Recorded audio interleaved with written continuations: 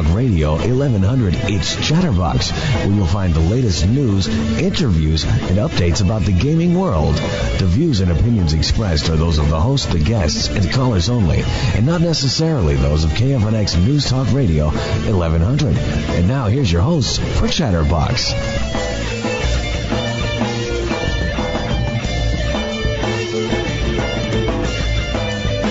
See, you win like one or two bets, and then all of a sudden your head goes gets to my big. head? Yeah. No, I don't think so. I will train, and I've been doing well, and I'm sure I'll hit a wall. You're still training. Of course. You're training now. I do 100 push-ups every day. I run at least once a week. Unfortunately, I'm not running more. I need to run I don't more. think that's adequate preparation for your Tough Mudder. Well, luckily, I still have like 7 months to go, so I can pick it up as needed, but I will. Yeah. So here's our dilemma, folks. I want to do this Tough Mudder thing, which is crazy hard for someone like me who doesn't run. How many miles? Well, officially it hasn't been announced for Arizona, but it's probably going to be about 12 miles. Okay, and how many tons do you have to carry for those 12 miles? They don't. You have to carry a log or a tire or something at some point. With your teeth? No. Yeah, it's going to be with your teeth. Sort of carry it. The question isn't whether or not I could finish it, because I could finish it right now, given enough time. The question is, can I do it in a reasonable amount of time that they won't be packing up the obstacles and going home? So I'm just shocked because the average time is about 2.5 hours. They say. I'm shocked because you know that I am the type of person who takes great pride in challenging myself and stretching my limits. You say that, but I mean I haven't been privy to these various things. I mean, obviously you work out like all the friggin' time. Yeah. So there's that. Yeah. But like that's just your general goal of working out. I did do the 22 miles of walking up and down mountains. You did do that, yeah. I forgot in about one that. day. That's something you're very proud of. I did about that it a few times. That was pretty rough. And also we did do the Warrior Dash. The Warrior Dash. Which, to me, at this point, now feels like wussy. I did eat the hottest burger known to man. Did I tell you that you will never be doing that again? So hot that the place that I had eaten it from closed down. Yeah, no longer exists. Yeah. Oh, boy. I had a good story for Friday night. I have driven like a crazy person on canyon roads and racetracks with no regard to safety whatsoever. I don't give you that one, because that's a car. That's not you. It's me. That's mental toughness, a little bit mental craziness, but it's not physical prowess. And I was so proud of myself actually the other day because I hit 315 on deadlifts, and then my friend tells me that in high school when he was 16 he was doing 385. Well, he's a dick. So. Sorry. And he's not doing anywhere near 100 now. So anyway, I'm the scrawny loser guy, and I want to do this Tough Mudder, which is 12 miles. It's in January. And then Ara's like, we should do the Spartan race. It's only 8 miles. We'll leave that scrawny. Okay. I don't want to be that disparaging to you. I don't mind. So then Ara's like, we should do the Spartan race. It's only 8 miles, and it doesn't try to electrocute you. But that's in February. So now the question is, could I do both? And he's like, he doesn't even think I could do the Tough Mudder at all. So this, I'm sure, will yield another bet. Okay, you know what? This may yield another bet, but you have to do... Unfortunately, you're betting against me. You have to do the Phoenix Summit Challenge. I don't think I do. I don't like going uphill. You don't like it? I don't like going uphill. You don't like it? I don't think so. And 22 miles is too damn much. And yet, the prospect of electrocution is... I've been around electricity all my life. But Are you doing the whatever challenge you're talking about? This 22 miles? I've done it already. Yeah, but are you doing it again this year? Is it happening? I doubt it, especially if I'm going to be preparing for one of these other races. Well, I think that would be preparation for another race. Perhaps. I don't know when it is, but it's usually in November. Let me tell you, if you do it and you want somebody to go, I will go with you. Okay. I will do it with you. All right, fair enough. I mean, barring some weird thing like I'm bet will be forthcoming, and this will be a bet that you will not be winning. Yeah, I'm not saying I would beat you, and I will suck at that because uphill is not awesome. Yeah, but I would be happy to at least attempt. Well, it did take me like 7 hours to cover that much ground. So. But also, you're not walking the whole time, right? Don't you drive between mountains and stuff? You do. It's just like I'm gonna go hike a mountain today, except you hike like 6 of them. You hike 7 peaks. Yeah. Okay. It's like I think that the cumulative that's balls, dude. Elevation is like something like 13,000 feet or something like that. Yeah, not awesome, but whatever. You want to do it, I'll do it. I mean, if I don't make it, I don't make it. But I would. I'd be fine. Okay, but I'm surprised because I mean, I know you like the obstacle courses. Yeah. I never knew you liked them so much that you'd be willing to undergo, carrying monster truck tires with your teeth. And, You're making this up. This doesn't happen. And genitalia, and also getting electrocuted. No, that's what happen. I think that there's. You should read the stories about the Spartan death race. That thing is crazy. Yeah, okay, so the thing is, I want to do it, but one there's death no race way at a time. No way in hell I could do it. That thing's like, it's over a day long. Yeah, they give you books in like Greek, and you have to translate stuff. They even give you instructions in English. You have to qualify for it. Yes, right? you do. You can't just enter. You have to like do good enough in one of the regular ones. No, that one you can just like email them and tell them you want to do it, but I think you have to demonstrate that you have some sort of prowess. Yeah. But anyway, how do we relate this to video games? Well, is it to mention that there actually is a rock climbing game for like the PlayStation 1 or something? Is there? No way. Yeah, there is. Do you know about that? I think it's just called rock climbing. Are you sure? Remember back in the NES days when there were games called baseball, football, golf, and they all had Mario on the cover? I don't know. I don't know if I can see a rock climbing game. I don't know how good that would be. It was very rudimentary 3D graphics. Yeah, it sounds like it'd be pretty boring if you ask me. Well, yeah. I don't see the controls translating well. But now with the Kinect these days, maybe they can make a fun rock climbing game. I mean, rock climbing is interesting because it's OS. I'm going to die if I let go. Yeah. I guess most people use a harness, and you don't really have that fear. Can I tell you how many times I climbed the rock wall in my house without a harness? Yeah, well, it's your house, you know. Well, if you drop dead there, nobody. We had that safety mattress at the bottom, but the harness, it's an indoor one. It's the harness is not. But my body doesn't understand that I'm restrained by a harness. Okay. It doesn't know this, so I might as well just not have one. Okay. It reacts the same way. I can actually relate this back to video games because this, in fact, is that's not today's mental challenge. This is not a physical challenge fitness show. This is a video game radio show. It is. But I'm getting excited about the real world. Yeah. Well, actually, you heard about TEDx, right? I'm aware of TEDx. Okay, so I'm totally slated to speak at TEDx next year. What? Yep, that's right. What the hell for? And I haven't figured it out exactly yet. No offense, but you don't have any sort of amazing insight into something that I don't know about. Oh, yes, I do. That is worthy of TEDx. And I'm gonna wrap video games and these ridiculous fitness challenges all up into a nice tight little ball. During that TEDx? No, right now. Okay. All right. So I have like 10 months to figure out exactly what I'm going to talk about. You would think that you would have at least a synopsis before they decide to put you in. I do. Well, see, like I'm just so charismatic that when the organizer heard me speak, she was more than pleased to. Mm-hmm. Yeah, your charisma gets you real far. Encourage my inclusion. Yes. So anyway, it's going to be something about how video games make you a better person, and how the video games as a device have this enormous potential to improve or at least kickstart a man or a woman's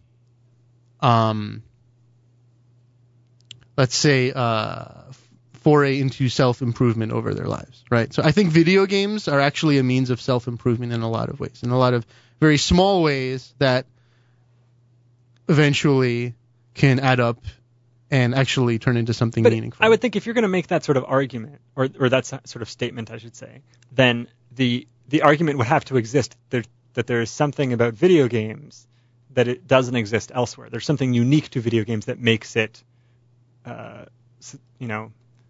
possible in that area. You are totally correct. And so I don't want to be like, well, you know what? All of those things could be achieved if you just went outside and ran around the block once or something.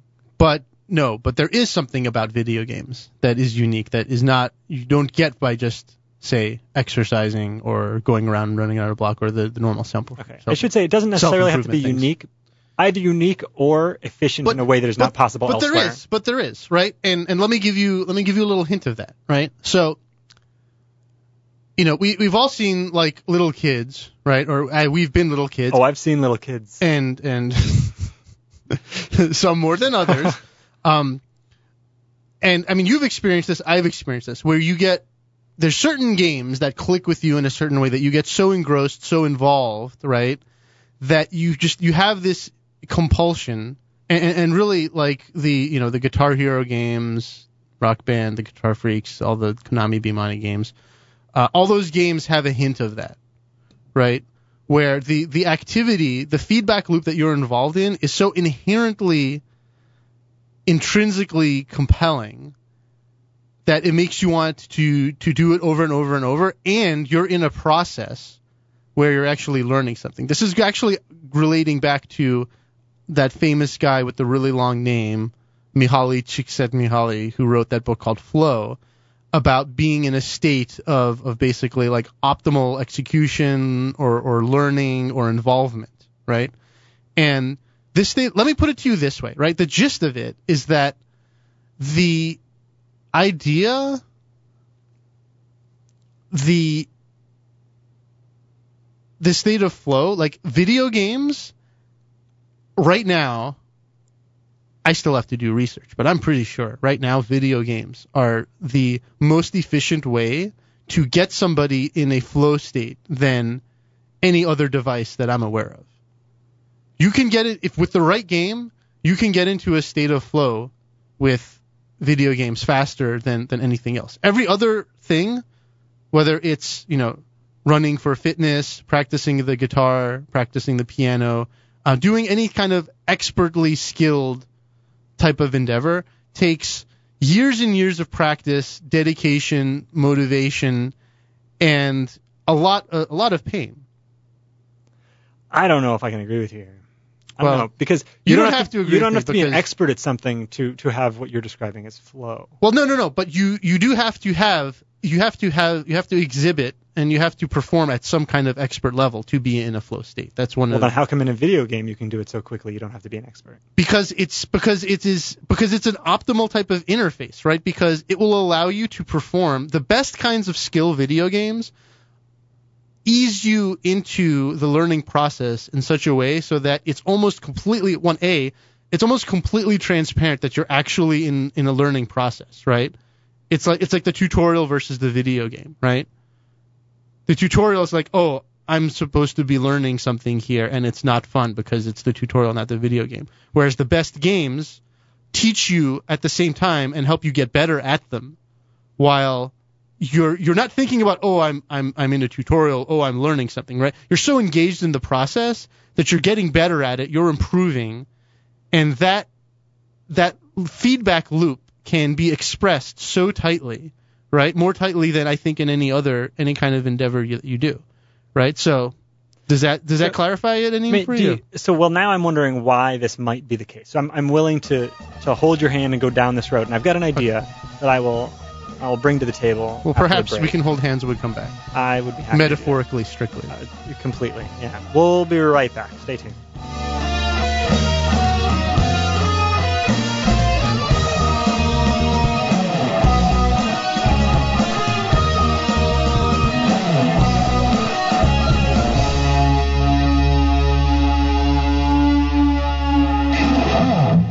Arizona's News Talk leader, KFNX, AM 1100.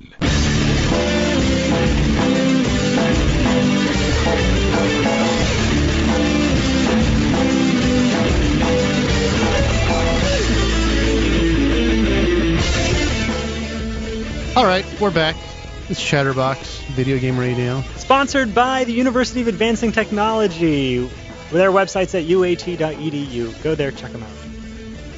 So we were talking about how games make you better at stuff. You got to bring me back to Earth because I was in space over the break. So let me remind.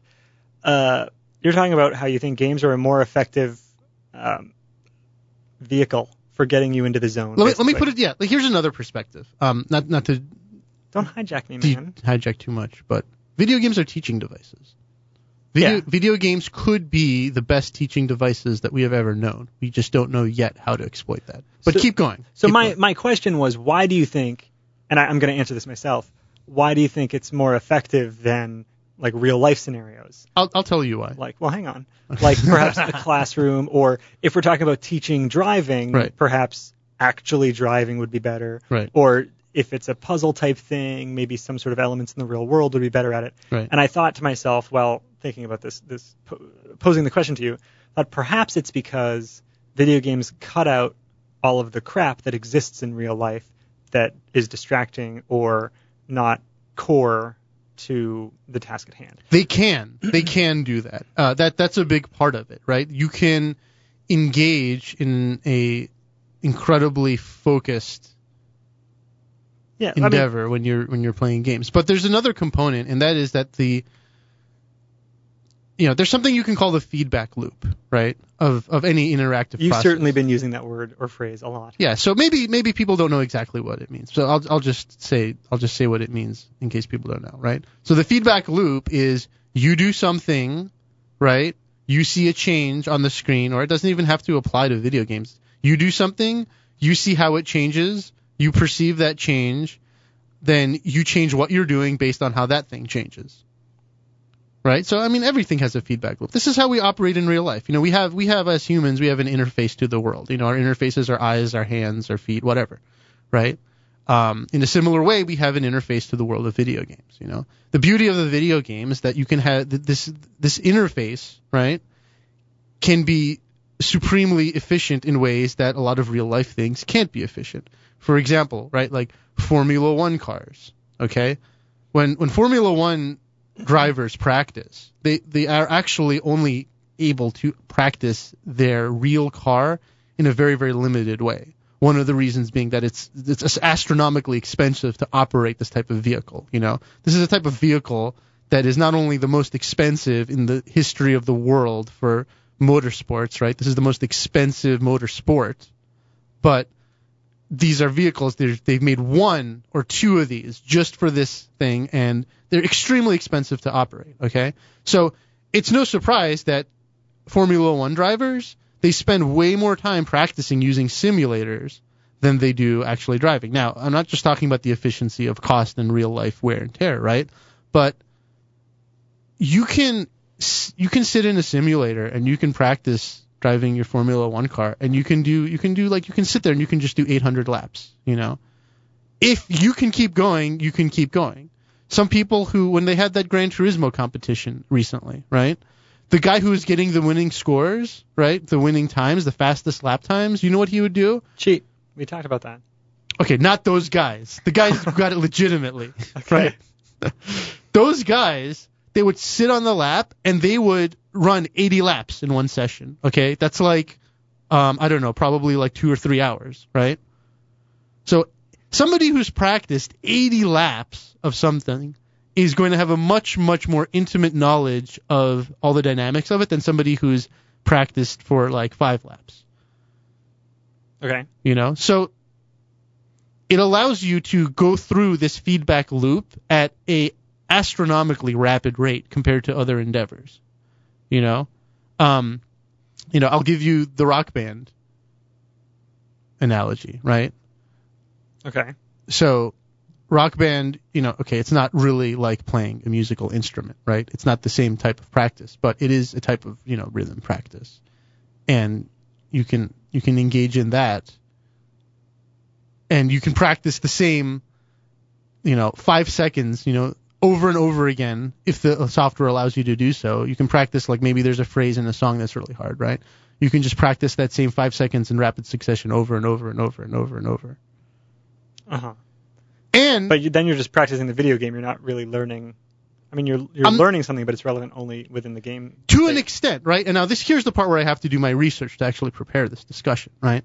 There is some research that shows that, when, people's ability to improve themselves throughout their lives a lot of times depends on their mental state, okay? It makes sense, right? I mean, if you feel motivated, if you feel happy, if you feel like you're a whole person, then you're much more likely to engage in practices that are actually improving yourself in whatever capacity you want, whether that's, I don't know, like getting more fit or more success with women or, more success with your career or whatever part of life you want to improve about yourself, right? Or just becoming more knowledgeable, whatever it is, right? Now, people who are not in that state, because not everybody is in the luxury of being in that kind of like optimal, happy, content state where they feel like now they can explore these avenues. I mean, this is like Maslow's hierarchy of needs, right? Are you familiar with this? Not the details of it. Okay, I mean, basically the idea, right, is that, if you're worried about getting food to survive every day, you're not worried about improving your chess game. But if you have a guarantee that you're well fed every day, if you're not worried about that, then your mind needs to go somewhere, and it will go to things like improving your chess game or whatever. Naturally, right? yes. Whatever endeavor it is that suits your fancy, whatever way that you wish to improve yourself. You don't start thinking about improving yourself unless you've had your basic needs met, basically, right? And the problem is that, mentally, emotionally, everybody is not always in this state of just being happy about everything and content enough to feel like they can improve themselves. Some people feel like they're very stressed. Some people feel like they're not in control of their lives. This feeling of not being in control of your life is actually not uncommon. And depending on where you are in the country and what kind of economic class you're in, it's either more or less emphasized. It also results in dreams about you losing your teeth. Perhaps. In case you didn't know. I've had that dream before too, but I don't know if it means that for me. That's supposedly the interpretation. Yeah. Well, but my dad was a dentist, so go figure that one. Okay. Right?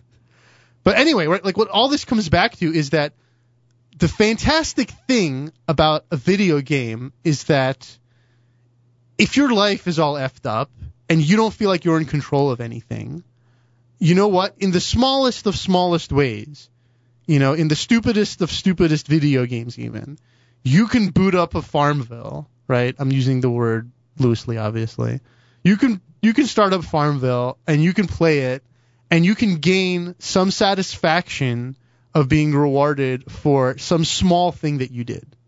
Okay? And it's a very, very small kernel of satisfaction, and it's a very small kernel of accomplishment, right? And there's Farmville maybe isn't the best example because there's a dark side to it too, and if you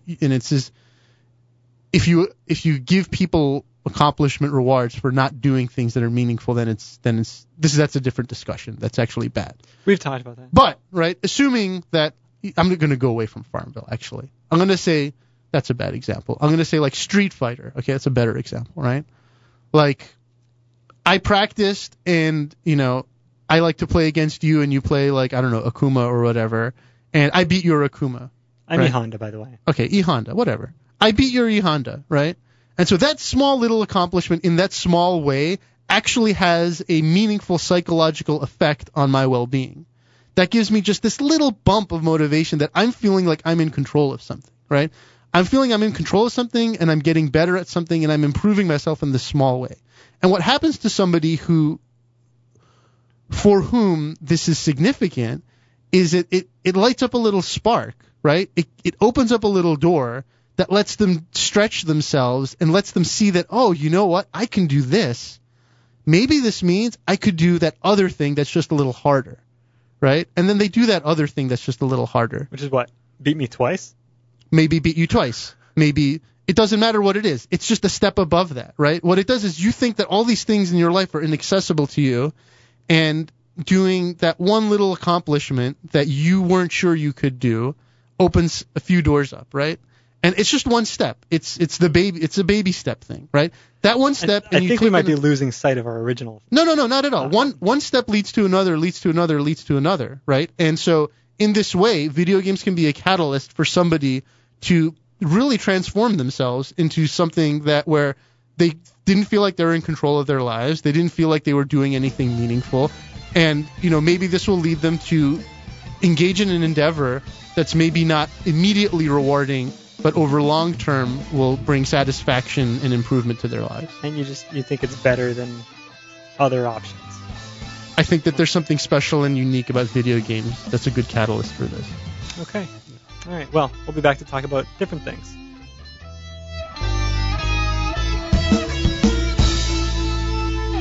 Hello, it's me, Mario. You're listening to Chatterbox Video Game Radio. It's number 1.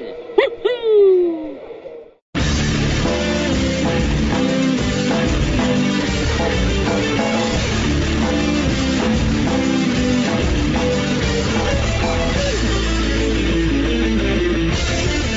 Okay, so we're back. We talked a lot about something kind of tangential. I don't think it's tangential. My original intention. So let's move on to other stuff. It is compared to what you were expecting. Yeah, I'm going to cut that cord completely and move on to something else. Well, before we do that, I do want to say that bring that cord back in. Okay. Well, I just want to tell our listeners All right. that if you find this topic interesting, if you have something to say, send me an email. I was just about to read an email. Fancy that. Yeah. So my email is, what's my email? Ara@chatterboxgameshow.com. It's so hard to remember. Yeah, I always forget. Yeah.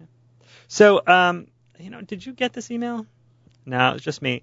I feel a certain obligation to read the emails that are sent to us, simply because people took the time to do it. Well, and we value our fans. Yeah. But I don't think I should. I don't think I should read every email because they're not all full of something terribly insightful. Some fans more valuable than others. Yeah, and no, this guy had nothing wrong with his email, but I just didn't understand it. And if I didn't understand it reading the whole thing, it would be difficult to express it. But I doubt I will understand it with you listeners. reading it to me over the air. Yeah, piecemeal. So I'm going to just thank Ben for emailing us and being a fan of the show. He submitted his thoughts on. I had asked all the listeners to think about a time when they played a game that affected them in a way that was more significant than just playing any old game. Ah, yes. Right, something that I hate to say like emotionally moving because Right. that's too cheesy to actually come out of my mouth without irony, but you know what I mean. Like you play something and it's just like, wow, you realize that was pretty intense. Mickey Mouse hitting his head on a wall. Exactly. And I gave an example from Justin McElroy from Joystick last week, and Right. and so Ben wrote in his thoughts on the game The Darkness, and like I said, unfortunately, I have a hard time understanding partly because I never played that game. Interesting, The Darkness. This is not a game that you hear mentioned very often. Yeah, but like he went on and he explained it, and I didn't quite get it. So are we going to ask our friend for perhaps a clarification? that's kind of what I'm doing right now. Then I would be able to read a little bit more. Anyway, but I want to let everybody else know that they should write in to give me that, because this is, to me, honestly, it's a really fantastic topic, and I don't have enough examples. Yeah. And I think that we should collect some, and then we can write our first book and make our first million. It would be fantastic. Okay, sure. Yeah. I'll have to warn you, though. I don't think that writing a book is the best way to make your first million. Probably not. A lot of blood, sweat, and tears. So in other news, I guess PSN is coming back. Is it back up now? What's the story? Well, I haven't tested it myself. But supposedly, like most of the features that people need, like the store, not up, but playing games with other people, accessing online features of things, is there, supposedly. Basic functionality. But I guess for most seems to be people, there. for some people, it's not, and I don't know what the differentiating factor is. Yeah. Honestly, I just want to be able to get on to check if I ever put a credit card on there or not. I don't even know how to do that. I am safe in the knowledge Did you never get that I a never credit card? did. Yes. Yeah, I don't think I did, but all my friends are changing their credit cards and stuff because of it. And they're offering a whole bunch of freebies. Yeah, for you like to come 2 back. free full PlayStation 3 games. I'm so happy that they were offering Wipeout HD because That's the one I wanted to get. this is the one, like this demo has been on my PS3 and it's been like, You could probably just buy the game for $10. I know, I could, right? But it was always like, man, I really want to play this game. Man, I don't want to pay for this game. Dude, that's how I feel about the game Pain. Yeah, so problem solved. Yeah. Unfortunately, the game Pain that I want, they're not giving for free. So that's a bummer. But they're giving away like 2 full PlayStation 3 games and 2 PSP games, and I have a PSP that's been sitting in a box for an eternity. Maybe As do boot that I. up. I don't know. So I'm really excited about that. There's something interesting happened with regards to that. To the PlayStation Network. Yeah, the CEO of Sony. We're talking about Stringer now. Yes, Sir Howard Stringer, the CEO. Sir Howard. The whole company, not just Sony Computer Entertainment, whole thing. Yeah, not SCEA, Yeah. not SCEE. Sony makes SCOE. TVs, computers, all kinds of Fembots. things that you probably don't know about. Yeah. He had an interesting quote that I was angling toward this thing last week when I was telling you, man, I really think all this flack against Sony is just kind of unfair.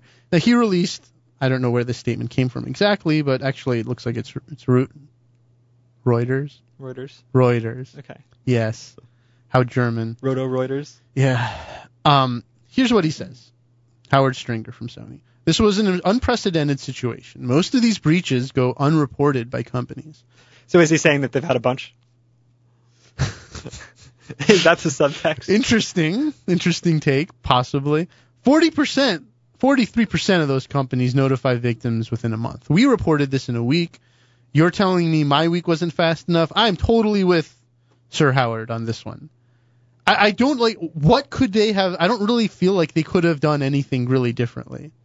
Well, I think the argument is that they could have told people sooner. They could have, right? But you don't know.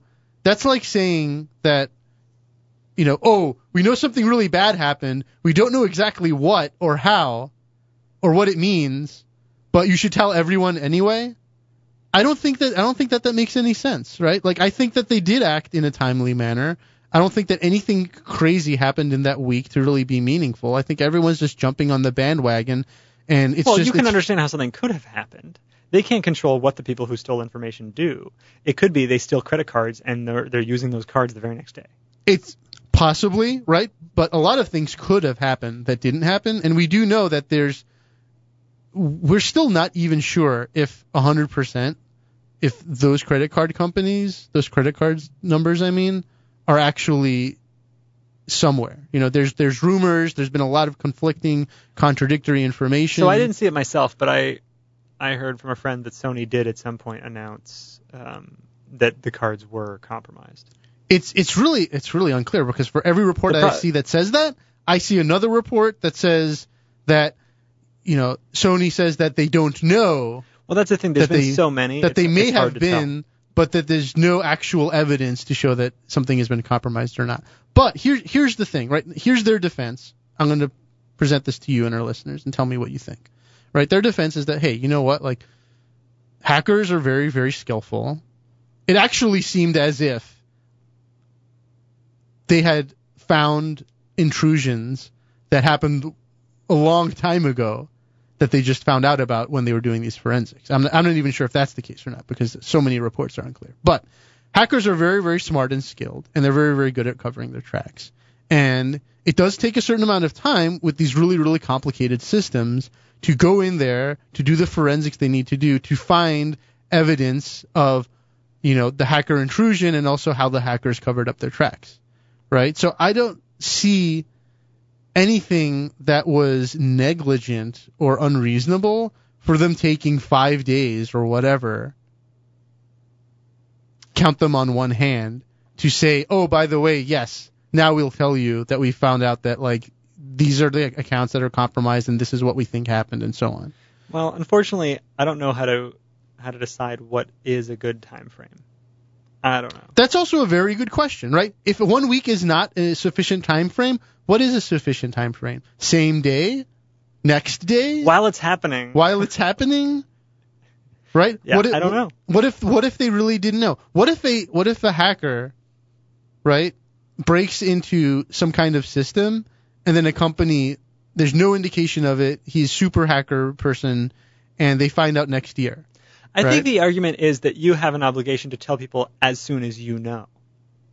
You, the company, right? So if it went hidden for a year and then you find out, you announce it as soon as you find out. Right. And I think that is a fair position to take, but I also think that I do believe that Sony worked as quickly as they could, and that for an organization of that size, I think it's totally reasonable for them to take a week to make an announcement that something happened. Yeah, I'm nodding my head. I'm not so sure.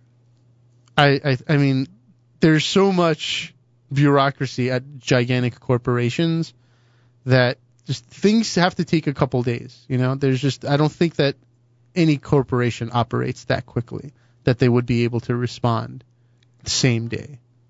I don't know about same day, but next day. Or next day. It's what I'm saying again is when they know. So they don't have to know while it's happening. But if they see it the next day or 2 days from then, as soon as they do know, let people know. Emails or whatever it is that they do. And that's the argument that's being made here. Congress or whoever's bitching at them about it says, as soon as you knew, you should have told us so that we could do something about it. And they didn't. So that's the concern, that they kept it going for days after they knew it had happened. On the other hand, I also see what you mean. You don't want to send an email out that's more scary than it needs to be. But I'm willing to bet what happened is they see this stuff and they're like, oh, maybe this is something that's not big enough that we just don't have to mention. It's a tough spot, right? It's like, there's a sea monster who's getting ready to invade your city, and you see it coming from across, from the ocean, and you don't know if what it is, right? So you watch it as you're approaching it. At what point do you decide, yes, this is a disaster? Everyone must know now. Well, because if you say that, hey, there's a sea monster coming to destroy our city, and then it's just an unusually large shark fin that turned around, right? That I'm confident it's because they were trying to decide for a few days whether or not to post it at all. Not a question of getting their stuff together to mention it. They wanted to know, is this really a big deal, or can we just sort of shove it under the rug and deal with it? I don't know. You'll never know. We'll never know. That's true. On the other hand, I also argue that it's not necessarily bad. If there was an intrusion and it didn't have a big effect, they wouldn't have to mention it. Yeah. We'll be right back.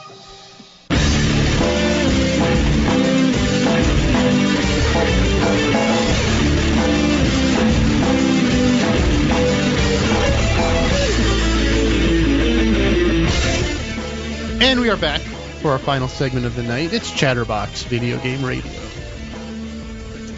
So you've been playing Portal 2? Yeah. A little bit of the Portal 2? Played Portal 2. Get a little bit of the adoption jokes in there. Adoption? Yeah, a little bit of the making fun of no parents there. Yeah, because they talk about your parents and they mess with you. And your parents aren't really there. Yeah, They also make fun of you being fat all the time. Yeah, which is hilarious. Yeah, you're a little overweight there. Yeah. Yeah, got a little bit of too much chub around the. Dude, GLaDOS is funny. She's really funny. Yeah, you feeling bad about having no parents? Me? No. I never talk to my parents. I never talk to my parents, and I'm not fat. So, I mean, it rolled right off my back. Not feeling depressed about being bastard? I don't know if I can say that. Can I say that? Bastard? Yeah. Bastard? Of course you could say bastard. Bastard child? Yeah. Yes, you can. Okay, that's awesome. Yeah, no problem with bastard. I love it when I find out I can say things. It's a very limited set of words. We can't say bastard's okay. All right.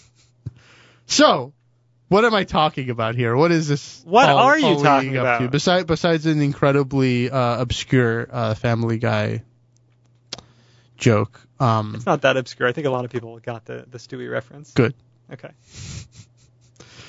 Because apparently some news outlet in Charlotte, North Carolina, decided that the adoption jokes in the video game are newsworthy because they are taunting a local father and his 10-year-old adopted daughter. Oh, they're taunting that particular family. Yes, directly. Okay. They said, Mr. You in North Carolina, we're talking about your life and how your daughter has no parents. Okay. And this is this is a legit news item for CBS TV in Charlotte. I think it's kind of crazy. This goes back to what I've said all along, right? What have I said? I don't know. You've said a lot of things. That's true. But about being offended? Oh, that you don't have the right not to be offended? That's right. You don't have a right to not be offended. I've thought about that line outside of the show several times, by the way. Yeah, it comes up a lot, alarmingly so. Yeah. Right? But somehow, these people think that because they're offended by the content of this game, that they've done something wrong. I don't know. Here's a funny quote from this story, right? So, he and his wife say playing the game billed as an educational and appropriate for anyone older than 10. I don't know if anyone ever claimed that this game is educational, but anyway, has forced them to have the most important conversations an adoptive parent will ever have talking about the birth parents. So they're blaming the existence on the game for forcing a conversation that they may have not otherwise but should have regarded as important or whatever. Okay. Yeah. So I don't know. What do you make of this? It seems really stupid, and I'm not sure why we're talking about it. How dare you? Anyway, I can't believe that it's a news story, and I think it's just once again endemic of the, we can say retarded. Yes. Retarded behavior of news outlets these days, because they want to tell us how everything in our house is going to destroy us and how our kitchen sink will kill us, and we'll only if we tune in at 11, we'll find out how. They do still do that. And that's got to stop. I'm tired of that. One thing that I wanted to talk about, which is wholly removed from this discussion. Okay, go ahead. Let's move on. The problem is I'm having a hell of a time finding the original article because we didn't get to it last week. How much did I talk about Keiji Inafune and the sequel thing at Capcom? Did we mention that last week? Just barely. Just barely? Just barely. We barely mentioned it. Well, so this is based off memory now because I'm having a hard time pulling up this article. But I guess Capcom had this thing where he said something like 80%. They were supposed to make like 80% of their games be sequels, and how like he basically fought through that by just not listening. Capcom executive mandated that 80% of their new products have to be sequels. Exactly. Presumably because they were not confident that new properties would make any money. By the way, I as an executive would mandate that Joystick figure out how to make their search work because it doesn't friggin' work. Well, you can, when you're an executive, you can undertake that challenge. I'll go work at AOL specifically to clean up Joystick. So yeah, I guess that a huge number of their games were supposed to be sequels because I don't know what their accounting people think is going to happen. That like you can just make sequels forever, but he wanted to make Lost Planet and Dead Rising, which were new, right? And I might add, big deals. Proved to be quite profitable. Yes. Yeah, they were good moves. So like he just would build the prototype and then keep building the prototype until it was basically a half-finished game. I was like, oh hey, yeah, we just kept working on it even though you said that all our games are supposed to be sequels. But we put a lot of time into it. It's already almost done, so you should just take a look at it. And they let him go ahead with it, basically. Yeah, I think didn't he say something to the effect of like because it was more than half done, then it was to the executives it was less costly to finish it than it would be to kill it, and so they'd have no choice. I didn't read that part, but maybe. But I heard that part. It certainly would be less costly to finish making that game than to start a new game. I mean, maybe sequels are super easy. I guess honestly, I'm of the opinion that making a new Mega Man game takes no effort whatsoever. If it's of that, you know how they just made Mega Man 9. I think it's more than no effort, but I do also think that it is immeasurably easier to do a sequel of a game than it is to do a game the first time, especially when you're working with a team. One of my friends actually, this is not someone that I know personally, but somebody who is a game designer once said something that was really meaningful to me, and that was that it was an assertion that every single time you make a game with a group of people, everybody talks about how like everyone's got to be on board and like let's get everyone on board. Let's get everyone on the same mindset. We're going to make this game, right? Okay. And this is like the cursory like attitude that everyone has. Like we're going to do something new. We're going to, present it to everybody who's making it. We're going to get everyone on board. We're going to get everyone of the same mind, right? We're getting everyone excited about the same new thing. Right. We're going to have everybody, running their horses all in the same direction, right? And so this guy basically realized that is actually a completely futile prospect. And what he asserted was that, you know what? Unless you're making like a sequel where the whole scope and expanse and everything about the game, is more or less well defined already, or you're doing a sports game, which is also a sequel in a way, right? Or you're doing a game that is very, very firmly planted within a very, very well defined genre, like FPS. It is actually, in practice, in reality, almost impossible to get everybody on the team to, quote, buy in on what you're doing. And in my experience, I found that is, in fact, the reality, right? Everybody will always see what you're doing and what you're making in a different way until it's actually done, particularly if you're doing that for the first time. What do you mean by they will see it in a different way? Well, I mean, let's say we're making, I don't know, tell me a game genre, right? Let's make like some kind of game that's like platformer, right? So let's say that it's like it's platformer derived, and we're doing a platformer derived shooting game, right? Okay. So when the game is not completely done, right? idea of what the game should be and what's best for the game is going to naturally just be different from what's in my head. It just happens. There's no way to avoid that because everybody's different. Everybody comes to a team with a different set of history and expectations. So when you say team, are you referring only to design? No, I'm talking about everybody who's working on the game. But it's not up to a lot of people who are working on the game to design the game, just to build it. Well, in a lot of ways, yes, but also in a lot of ways too. Like it actually depends on the studio, and a lot of studios operate in this way where it's not as clear cut actually as you're framing it. It's a lot more chaotic. Dude, there's a bunch of people who are artists, yeah. And the designers go to them and say, "Here, make this." Yeah, they make that. I'm not going to be able to argue with you about this because that is not how it is at a lot of studios. Okay. It is not. Does it differ from studio to studio? It is not that clear cut. Yes, it absolutely does. But it is not that. If it was that clean and clear cut, this problem would not occur. But unfortunately, it's actually quite a common problem. Okay. Right. So just take it at face value. That's the case. I will try. Even though I don't understand you have no choice because you don't know. If you've been in that, you would know. But I'm not aware of any studio where an artist gets say in the design, unless it's such a small studio that the artist is also a partner. It's not about that, right? But anyway, I mean, we don't have a lot of time. I don't want to get mired into that kind of distraction, right? Okay.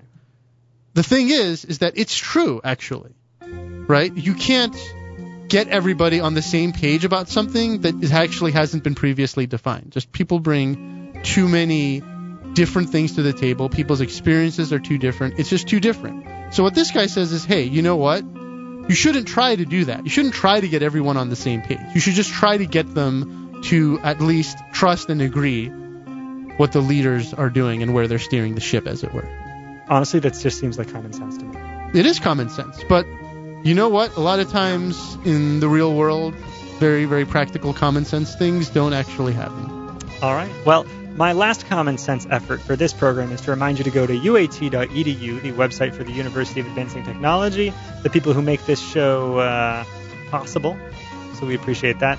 Like we said earlier in the show, if you want to email us, you should. If you have any ideas or commentary on games that moved you, please do. Alon or Ara at chatterboxgameshow.com. You can go to the website for that link. That's pretty much it for me. We'll be back next week. Good night, guys.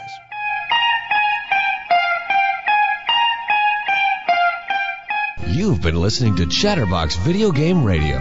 Tune in next week for more tips and info and the latest and greatest in video gaming. And remember, all your base are belong to us.